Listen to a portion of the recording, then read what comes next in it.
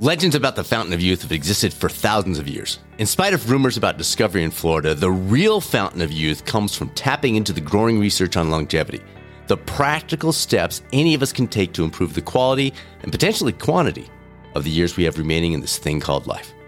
Welcome to the Catalyst Health, Wellness, and Performance Coaching Podcast. I'm your host, Dr. Brad Cooper, co-founder of the Catalyst Coaching Institute. Today's guest is orthopedic surgeon and author, Dr. Howard Lukes.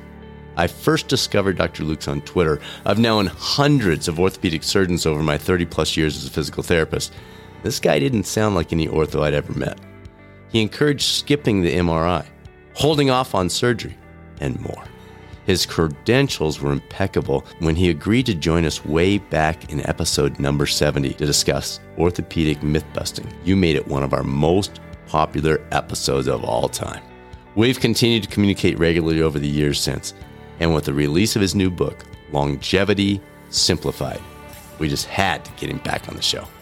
You're going to love this one, and likely you're going to be sending it to your cynical friends who still think running is bad for your knees, MRIs tell us everything, and longevity is just based on luck. We'll have links to both his book and his Twitter account in the podcast description. If you're an employer and trying to figure out a way to move from a check-the-box wellness program to one that actually helps create lasting, meaningful change, please reach out. We've been partnering with organizations large and small at U.S. Corporate Wellness since 2007, and we'd be happy to discuss ideas anytime. You can reach us through the Catalyst Coaching Institute, results at catalystcoachinginstitute.com if you'd like to talk it through. For everyone else, did you know you can get hoodies, t-shirts, stickers, and even coffee mugs to share the Be a Catalyst vision with the world? And every single penny of profit goes to charity. With the holidays just around the corner, now's a great time to get those orders in. All the details in the podcast description. And please, send us a picture of you with your gear. We love those. Now, it's time to follow the simplified pathway to longevity with Dr. Howard Lukes on the latest episode of the Catalyst Health, Wellness, and Performance Coaching Podcast. Dr. Lukes, welcome back. It is so good to have you. Good to see you. Thanks, Brad. It's great to be back.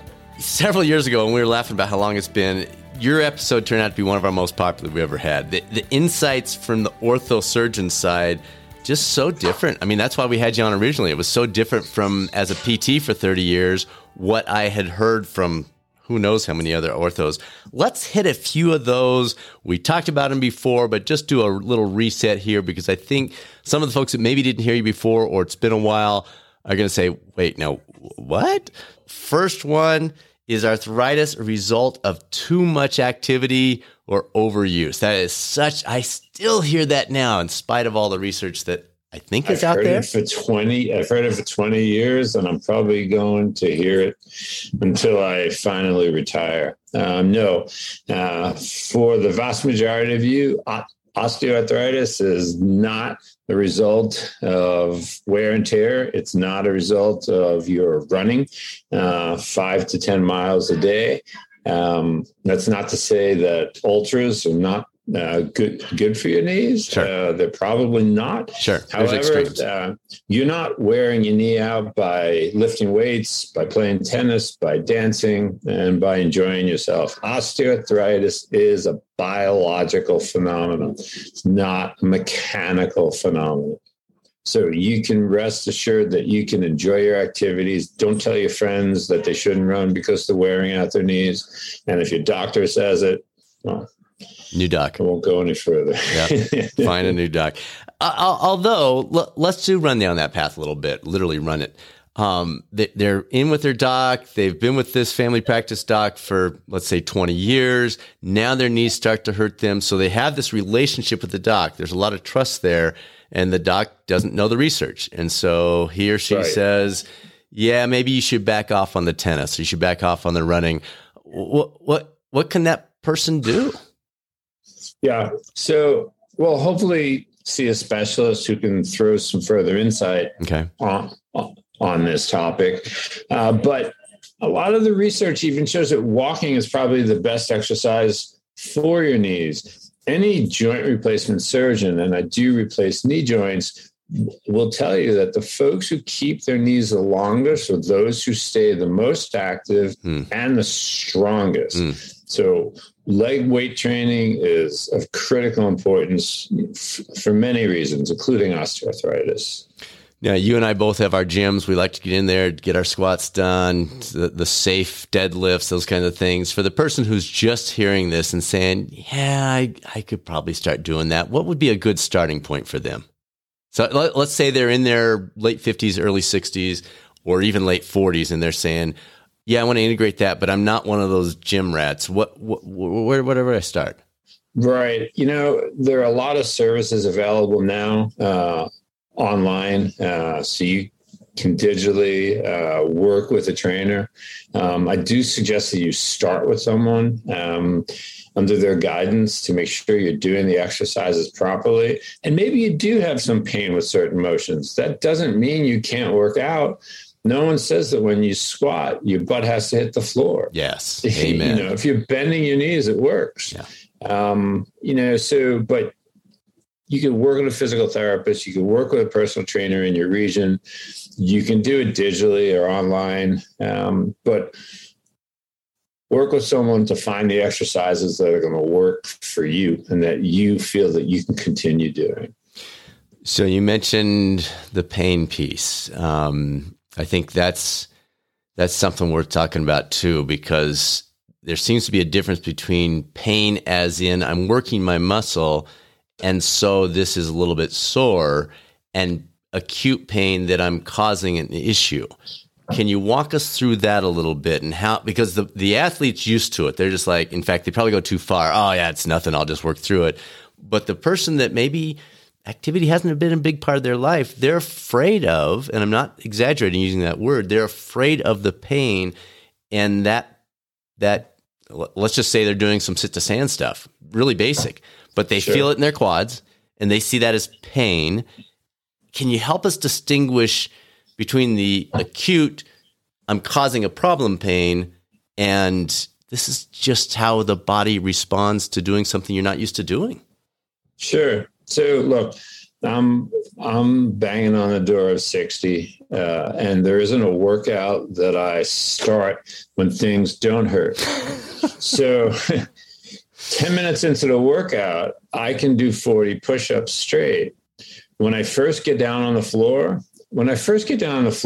I do 5 squats, 5 to 10 push-ups, 5 to 10 curls, shoulder presses, just to get my muscles moving, the blood moving. And all of those hurt. But hurt, it describe that for people that are saying, well, wait, right, what do you mean? It just hurts. It's just not comfortable. Correct. I realize that my joints are moving. Right. It's not a seamless, pain-free process. It's not like talking to you right now. It's bothering me. Not enough that I need to stop. I'm not afraid that I'm hurting myself, but I realize that everything's just trying to get moving. And 10 minutes later, I'm fine and I have no pain. And I may wake up a little sore the next day, but again, it doesn't affect my activities. I'm not worried about an injury.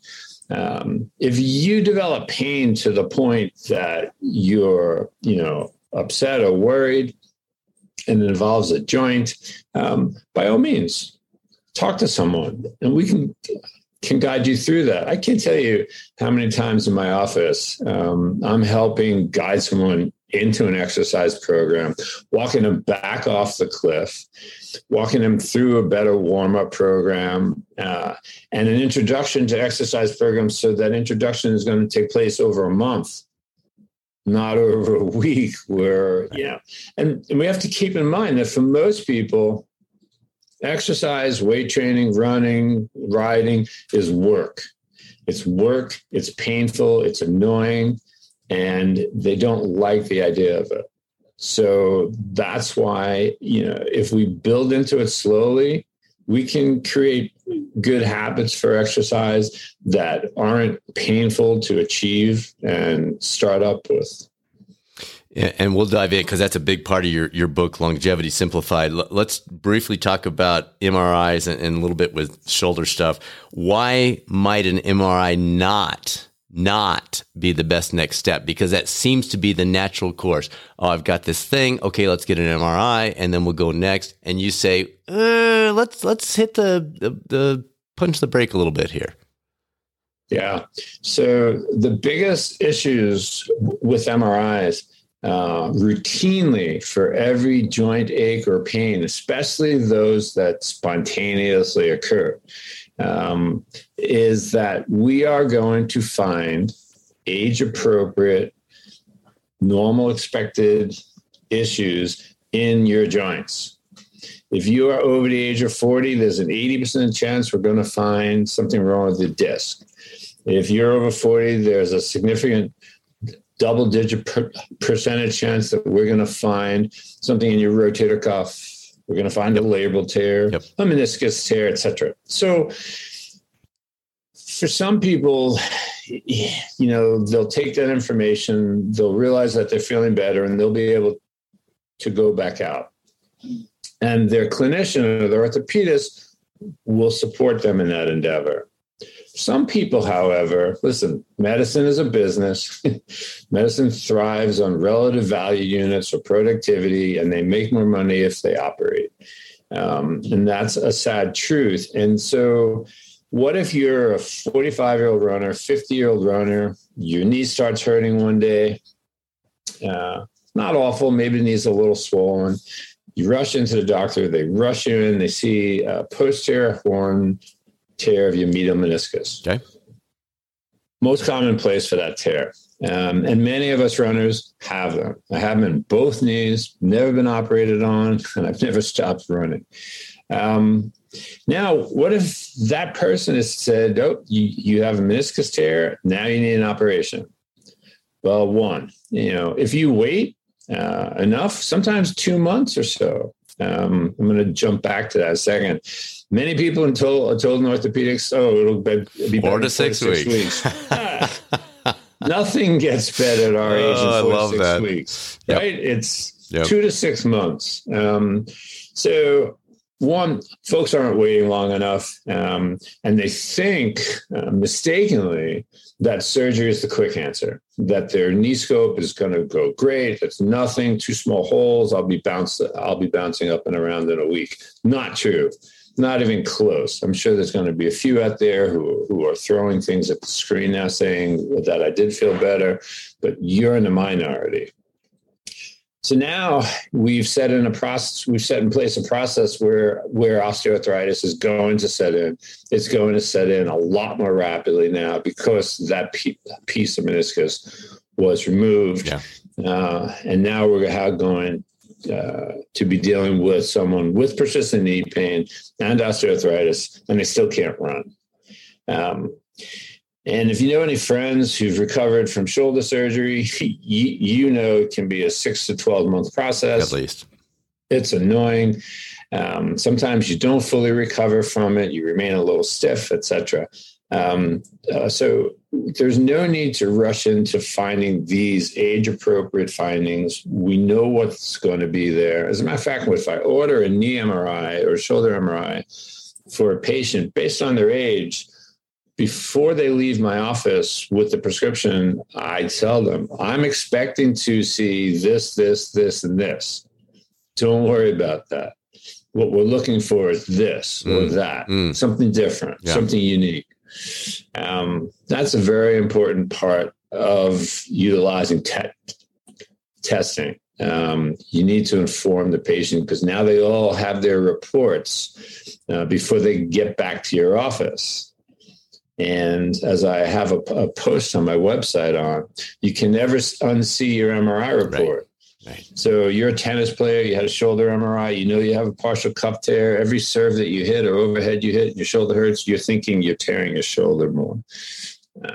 So there are times for MRIs, utilize them often, but there's many times where we just shouldn't get them.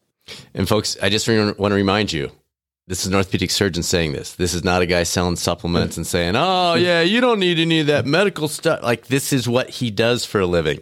All right, let's jump into the book a little bit. The forward to your book, Dr. Kordosky notes, you changed his life with the following question. So I think we need to start with that. The question was, what are you optimizing for? first of all, why is that such a critical question? I've got some thoughts, but I want to hear your words. And how might someone listening begin to explore their answer to that question in their own lives? Because I love that question. I love that question. So it's an interesting issue. First of all, I wrote this book for as wide a swath of an audience as possible. People who are down all these longevity rabbit holes with supplements and restrictive diets and elimination diets, et cetera. This is not for you. But this is relevant to everyone who doesn't like to exercise, as well as those who are exercising, but not with a trained professional or guide. So, Paul, especially Dr. Kudrowski, was interesting. When we first started conversing years and years ago, he was sending me the data on his runs, and he was so proud of, his heart rates of 180, 190. Look, I ran 5,000 feet vertical today. And I'm showing him mine. We're running with a heart rate of 125, 130. And he's just thinking I'm a weak soul. And we just started to get into it over the years. And he started to realize that his approach to running, training, and exercising was probably hurting him in the end. It certainly wasn't offering him the benefits that he thought that he was getting. And fast forward to the future, when we look at his AT or his aerobic threshold, that has continually risen. It started off in the 115s to 120s and has steadily gone up and up and up as he's adopted a more polarized schedule and a love for, well, maybe not a tolerance for zone 2 activities. So when I'm sitting with someone and we're working out an exercise program or a training program, my goal as a runner is to be able to continue running for as long as possible. I don't care where I finish in any event. I really don't. You could pass me 100 times and walk backwards. You can lap me, and I'm going to be smiling because I'm enjoying my race. I'm optimizing for longevity. It's the reason why I pay attention to what I eat. It's the reason why I go to sleep early enough to get 8 hours of sleep. And exercise is part of that. But there are some people who do want a podium and do want to achieve and do want to excel, and that's fine. But I need to know this. So I'll always start with that conversation. Why are you running? Why are you doing triathlons? Why are you doing this? And when we figure out what they're optimizing for, we're going to adjust the training schedule accordingly. I do run a polarized training schedule, but I'm 95% 5%, as opposed, to others who are 80 and 20. I don't need to hit that, the VO2 max heart rate and any more than a few minutes every week. That's painful.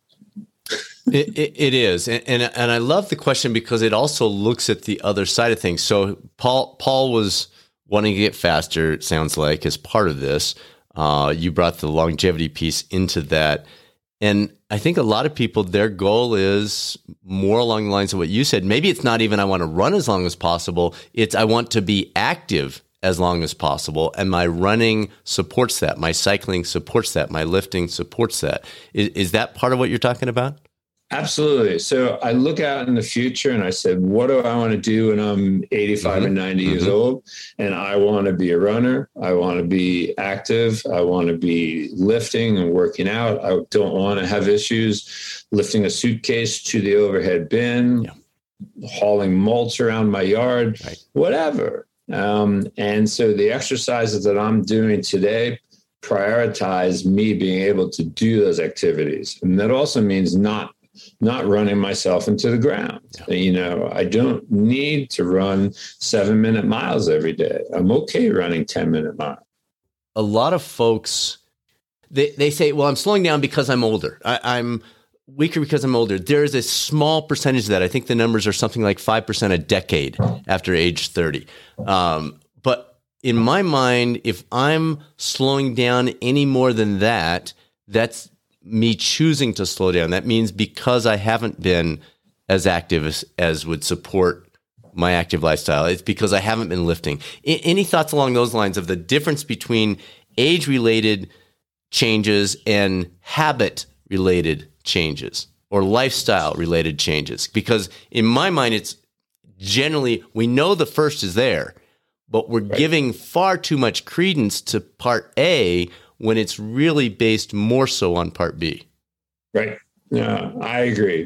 There is an age-related decline in VO2 max and muscle strength, et cetera, which also brings up sarcopenia. We have an age-related decline in muscle mass and thus muscle strength. That doesn't need to be the norm. We can influence these numbers to some extent. I've managed to maintain a VO2 max of 54. It's down from 60 and 58, but I'm still doing better than an inactive college student. Right. So I am experiencing a decline. I am getting slower. But I do think you're right. I think that we program ourselves in thinking, I'm older, I should run less. I'm older, I should do less. I'm older. No, you need to look forward. And you see all these people on walkers, they're hunched over, they're on canes, they're unstable, they have difficulty rising from a chair, they're tripping and falling. We don't have to be that person when we get older if we're active and independent now. Yeah. We can control that destiny to a very large extent. Yeah, good. All right, metabolic health versus metabolic fitness. What do you mean by that? What's the distinction, and why does it matter? Humans die of very predictable causes, right? We die of high blood pressure, the secondary effects of that, the downstream effects of cardiac disease, type 2 diabetes, dementia, and so on. If you look at all these diseases, they have the basic same root cause, and that's poor metabolic health. Poor metabolic health derives its root cause from poor mitochondrial function or poor mitochondrial flexibility. We start to see changes in the mitochondrion and how it processes energy 15 or 20 years prior to when we're going to recognize these downstream manifestations of poor metabolic health. When we have, to back up a little, we need to process energy in the form of ATP to be able to move our muscles, move blood around our body.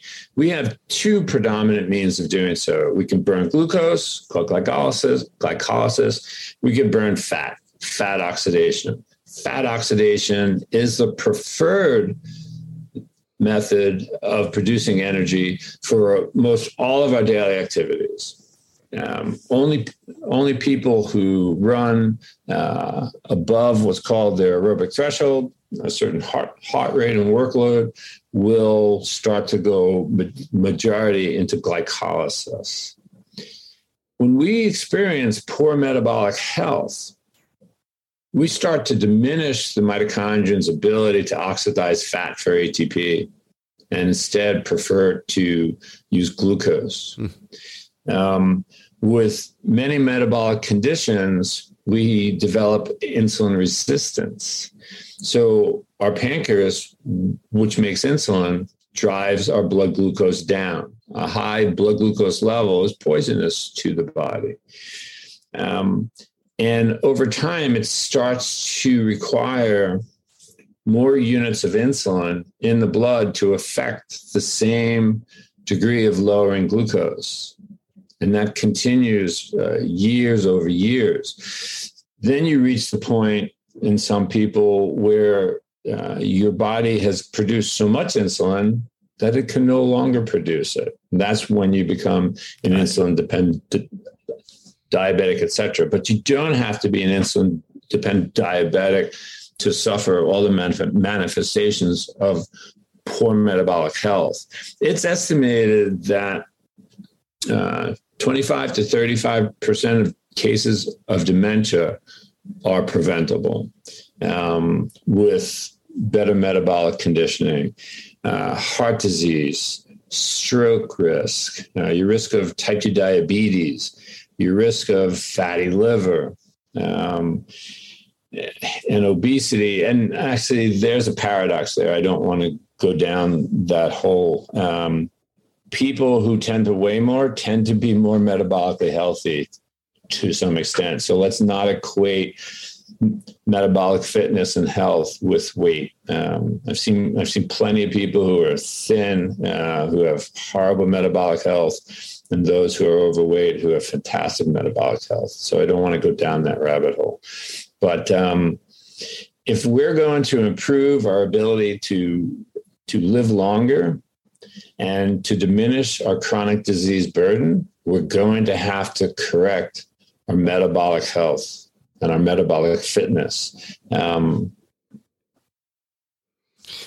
Okay, so the core areas that, and I want to get into your 7 areas, your primary steps to longevity here in a moment, but a big part of it seems to be the Zone 2 training. You mentioned it in an earlier question. What does that mean for the person that's not familiar with that?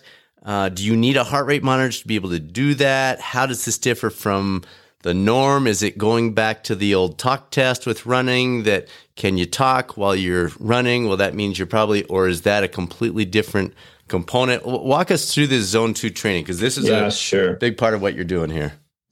So there are various ways that we can tell what energy systems you are utilizing in your body, whether you're oxidizing fat or burning glucose. We can measure your expired air in a lab, or to tell whether you're burning glucose or fat. We can also check your blood lactate. These are little test kits, very similar to a glucose monitor. Lactate is produced by glycolysis.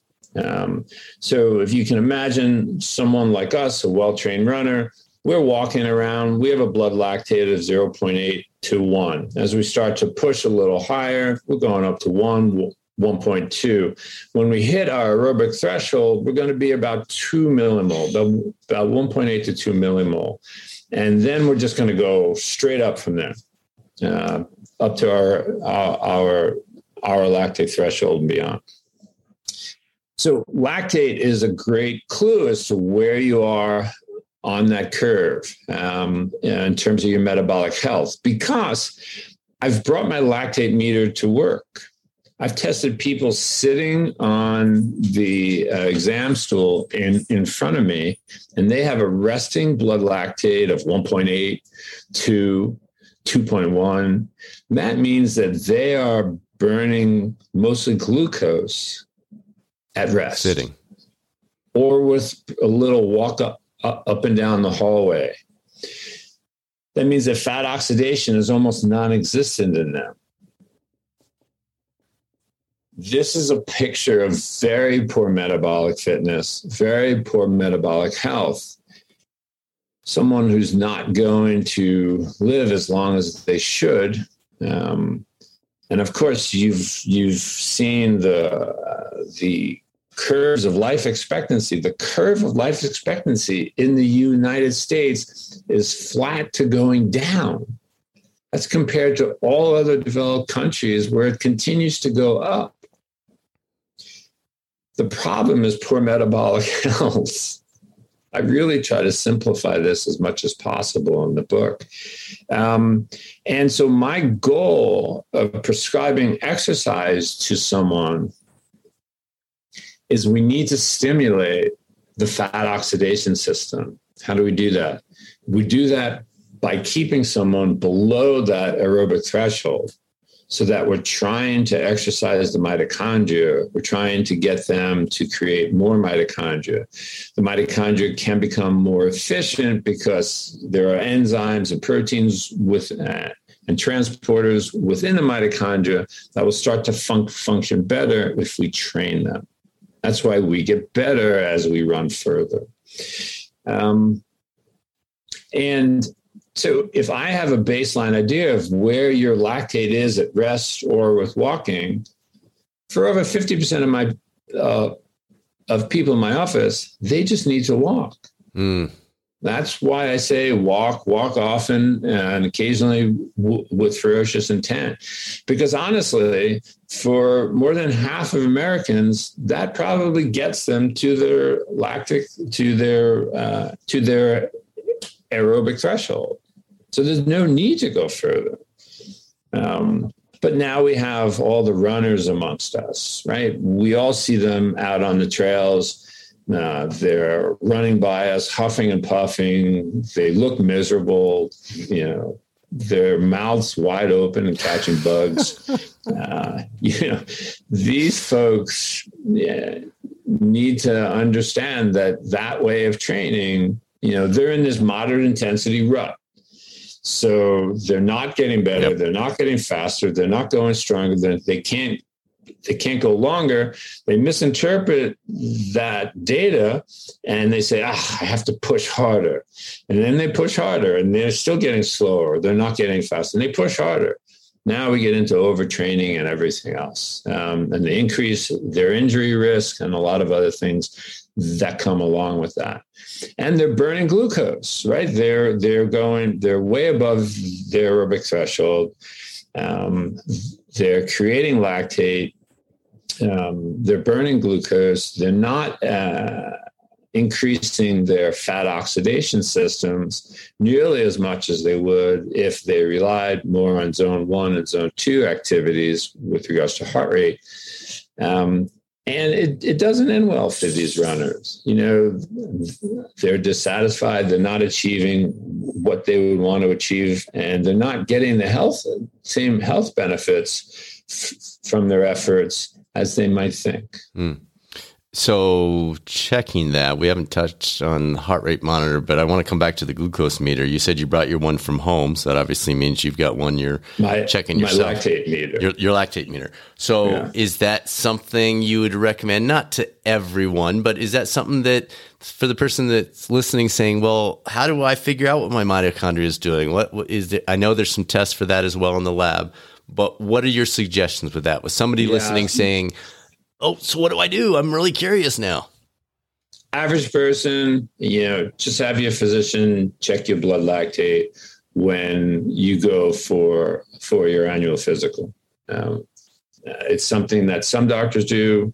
I don't think they don't necessarily interpret it the way that I do. And they'll just say your lactate's fine, but fine can mean under 3. Got it. So you're not saying, hey, it's worth it, go get one. You're doing that because of the role that you play. Correct. Okay, fair enough. All right. One of my favorite authors, Nassim Nicholas Taleb, provided a testimonial for your book. He talks a lot about the Lindy effect, the fact that things last longer, the whole Delhi in New York thing. That seems to be connected with some of your perspectives. Any interesting conversations the two of you have had with this Lindy effect and some of the things you're talking about over the years? No, we are digital friends. Okay. We have yet to go out for dinner. We're planning it soon. He was like Paul, an effort-based person, pushing heart rate. Absolutely. Pushing his effort, and he does an enormous amount of aerobic work. So him becoming a convert has had tremendous benefits from him. That he's sharing widely for all of us to see on Twitter. Right. It's been fascinating. I love it. Look, I get sent curves from people every day. Look what I've been doing. Look where I was, and look where I'm at. So it's the zone 2, the need for more zone 1, zone 2 aerobic and metabolic training is clearly starting to resonate. And does it apply to not that you talked about the person that's stuck in the middle, but does it apply to the maybe not elite athlete, but the sub-elite, the person that says, hey, I still want to, you talked about podium. I still want a podium. Do you use that? Would you, and I know this isn't the focus of your book, but would you suggest that from your experience for the person that says, look, I'm not trying to win. I'm past the Olympic years, blah, blah, blah. But yeah, I still want a podium at that marathon or that local 10K or something. Do you stay in the zone 2 5 days a week and throw in the intervals and the tempo run the other times? Or what is your thought along those lines? Yeah, so I'm obviously not a professional trainer for this level of athlete, but if you talk to Alan Cousins, Steven Seiler, et cetera, these guys, are staunch proponents of a polarized approach, with the majority being, in that respect, for semi-elites, it's mostly zone 1 for the 80%, because zone 2 is hard work and is stressing their system. Okay, good. Let's jump into the 7 steps. So we don't need to cover all of them, or if you want to hit them briefly, but what are 2 or 3 of them that have grabbed people's attention that you're getting a lot of feedback on, or maybe surprised people out there? I'd say zone 2, sleep, and muscle mass are the ones that tend to be grabbing people the most. They all understand that heart conditions exist and how they can approach their life to improve that. But I think that the way I included enough of the scientific background and drew all the associations, how it all is knit together to affect our metabolic health and then results in all these other manifestations, that's what's resonating most, right? They've heard they're dementurious, they've heard this, they've heard they should exercise, but they never understood the why. And actually, there's a fair amount of research that's been published that says that our patients don't want to know it. Is that right? and that the more that you say, you're not necessarily getting better scores, graded better, or have happier patients. I think that's nonsense. It's the same articles that say you should wear a white coat, which I haven't done in 25 years. So I've always thought that the more you teach, the more you educate, the better people are going to understand the why. Why do I need to do this? And do I want to do it, et cetera. So muscle mass has been a big one because it plays a huge role in our ability to remain active, remain independent, be able to recover from an injury, be able to recover from a fall. We see our parents aging. We see them using walkers. We see them struggling to get up from a chair or up a staircase or 3 steps on your stoop to enter your house. This doesn't need to be us. We just mentioned it, but the process of sarcopenia really should be a 4-letter word. It's the age-programmed muscle loss that occurs. There's a reason why you see these very thin cachectic limbs in people who are wearing shorts. And it's not because it's not just a very thin person. They have lost all their muscle mass. While it's very challenging to reverse sarcopenia, it is not challenging to prevent sarcopenia or prevent it from diminishing our muscle mass as much as it wants to. And also included in the muscle mass chapter is how it relates back to insulin resistance and poor metabolic health, because muscle acts as your largest glucose sink in your body. It wants to hold the glucose in the form of glycogen. You have issues with storing glycogen in muscles if you have really severe insulin resistance. So the more exercise you get, the more muscle mass we have, the more ability that we have to store glycogen, the better our mitochondria will function. And as we all know, while at rest, we need insulin to drive glucose into our cells. When we're exercising, we have insulin independent systems that will drive glucose into our cells. So the more glucose that we can pull out of our bloodstream to maintain our glucose levels in a normal state, the better off that we are going to be. So we have a lot of coaches, health and wellness coaches listening, a lot of probably personal trainers, physicians, clinicians, physical therapists.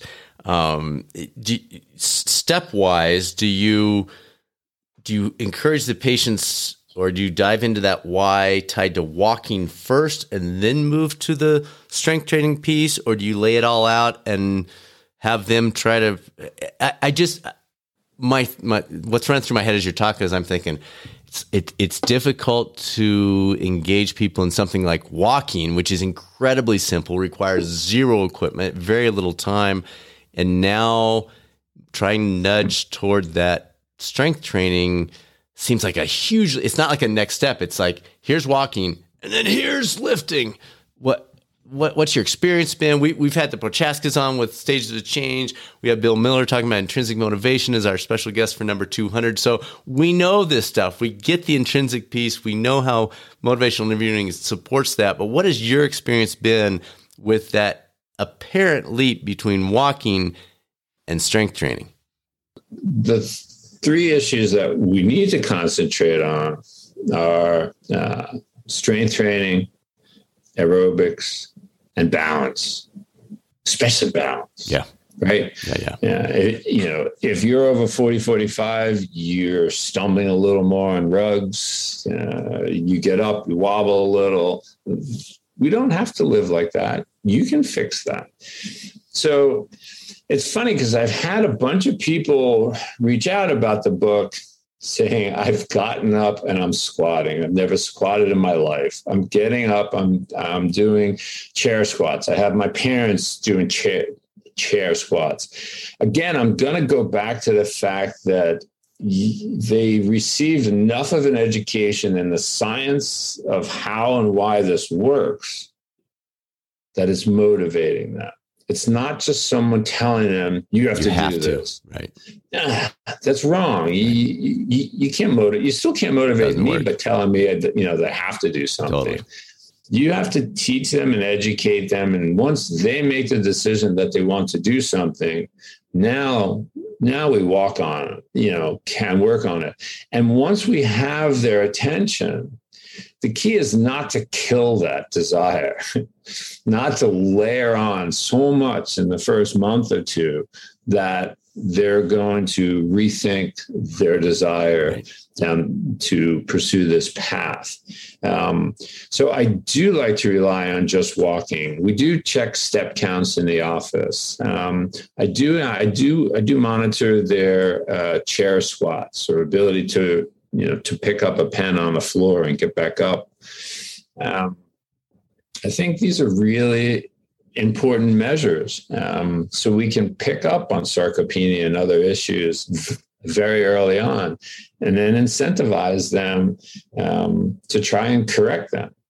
But if you have an audience of therapists and trainers and coaches, then they're dealing with a different subset of people. They're dealing with people who want to fix this. So if we approach this properly, don't force them into doing anything, and coach them into the reasons why they should engage, using the book as a blueprint or whatever other source as a blueprint, then I think you're going to have success and a far healthier patient. Right. Let's talk steps for a moment. The 10,000 step number has worked its way into mythology of that's the magic number. What are your guidance points for patients? Is it simply move more? I think that's a phrase you use in the book, to where, hey, you're doing 1,200 now, let's work towards 2,000. Or is there a percentage increase, or is there a baseline you look for? What are some of your guidelines for that person that is just getting started? They look at their step count and they go, dang, I'm at like 900 if I'm not out for a walk with a dog. So my goal internally is 6,000. And depending on where they're at will determine when I mention that number to them. So as you mentioned, if I have someone who has 1,200 steps for the day, I'm not talking about 6,000. No, I'm talking about 2 or 2,500. But my goal is to get them up to 6. Okay. 6 is where you start to see very significant improvements in health and decrease in mortality rates. So you're right. The 10,000 number, is not relied upon. It's not held as being scientifically meaningful. It has stuck, and it's not going to go anywhere. But if you can get them to 6,000, and that 6,000 is spaced throughout the day, right? So if you have someone who wakes up, runs in the morning, and then hits the couch all day, and they really get maybe 800 steps for the rest of the day, they're not going to derive nearly the health benefit as they would if they get 1,500 in the morning, 1,500 late morning, 1,000 after lunch, and then a walk after dinner. Those folks are going to be doing far better than someone who walked 6,000 steps in the morning and then sat on their ass.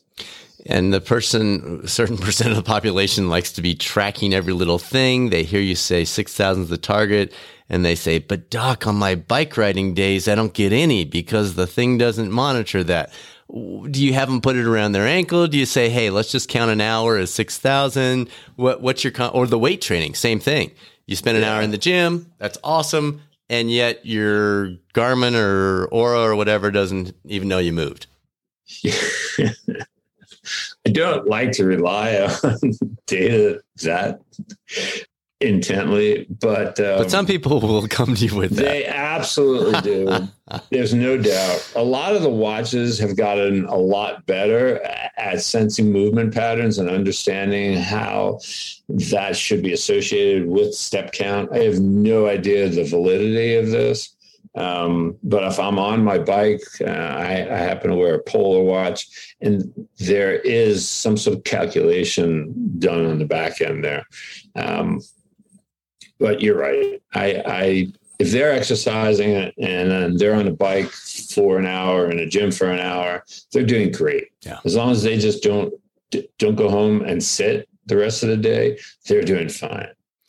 So equipment, you mentioned you use a Polar. I think I've seen you mention the Oura before. What are some of your thoughts about the equipment that people that maybe don't have one, or maybe the one they have is old? Where's a good starting point? I know you're not sponsored by anybody, so it's really just your opinion. Yeah, so Oura is not really very useful for me anymore. As we get older, a lot of us will develop certain abnormal heart rhythms. Not bad ones, just abnormal. And they create a very noisy, long, overnight heart rate variability read. So I will use HRV for training, by Marco Altini, and it's a 1-minute read in the morning. I do it laying down and sitting up. Sitting up seems to be the better of the two measurements. And I find that very useful. I find it very noisy day to day, very useful on 2 week, broader 2 week and 3 week streams. And I know Marco, but for those that aren't familiar, is this a resource that you use through your phone? Do you need the Polar? Is it any heart rate chest strap? Do you not need that? Yeah. What are the details with Marco's tool? So with his app, it uses your phone's camera. And it was developed around the phone camera and not a strap. The strap will give the RR intervals, but the phone's camera has been fully validated. Interesting. And it works great. Interesting. That's curious. All right, we've covered a lot of stuff. Any final words? Anything else you want to throw out there? Anything you think we've missed that we need to touch on before we let this thing go? Yeah, the book that I wrote is really a tool for everyone. It's not just for your parents. It's for you and perhaps even your kids if they're in their 20s, and you can get them to sit still and read a book. These metabolic health issues are area under the curve issues. That means that the longer your blood pressure is elevated, the longer your A1C is elevated, the longer your artery walls are exposed to LDL, the worse the problems are going to be downstream. As I mentioned, dementia is preventable in upwards of 30 to 35% of cases. Wow. Now, let's back up a second. Gerald Shulman, a cardiologist out of Yale, he has studied inactive, thin college students, and he has found a significant percentage of them have insulin resistance. Wow. This is in their 20s. Wow. So as we talked about, we'll start to see these early changes 15 to 20 years before we start to see the clinical manifestations of these diseases. So if we're seeing this in 19 and 20-year-olds, what's going to be the burden of dementia and heart disease and poor muscle mass and poor metabolic fitness and the inability to walk upstairs without getting short of breath, the inability to walk 100 feet without getting short of breath? By the time these kids are 40, it's a tremendous burden for people. It's a tremendous burden for the healthcare system. And this book just puts together enough information, enough facts for you to understand how all these systems are associated with one another, how all these strategies work together. There's no elimination diets. You can eat whatever you want. And there's no supplements and there's no upsell. This is it. I just wrote a book. Wow. What is wrong with you? That's awesome. That's awesome. Doc, it's so good to see you. Thanks for coming back. Love this. I know it's going to make a big difference. Thank you, Brad. It's been a pleasure getting to know Dr. Lukes and following his work over the years. Again, his book is titled Longevity Simplified, and we'll have a link to it below. Thank you for tuning into the #1 podcast for health and wellness coaching. And thanks for sharing it with others if you find it valuable. With literally millions, no exaggeration, millions of podcasts available right at your fingertips, it means a lot that you've chosen to spend a few minutes with us each week, and especially when it means enough to pass it on to others. As always, feel free to reach out to us with any questions about your current or future coaching career. Results at catalystcoachinginstitute.com, or you can tap into additional health, wellness, and performance resources on the website, catalystcoachinginstitute.com. Now, it's time to be a catalyst. This is Dr. Brad Cooper of the Catalyst Coaching Institute. I'll speak with you soon on another episode of the Catalyst Health, Wellness, and Performance Coaching Podcast, or maybe over the YouTube coaching channel.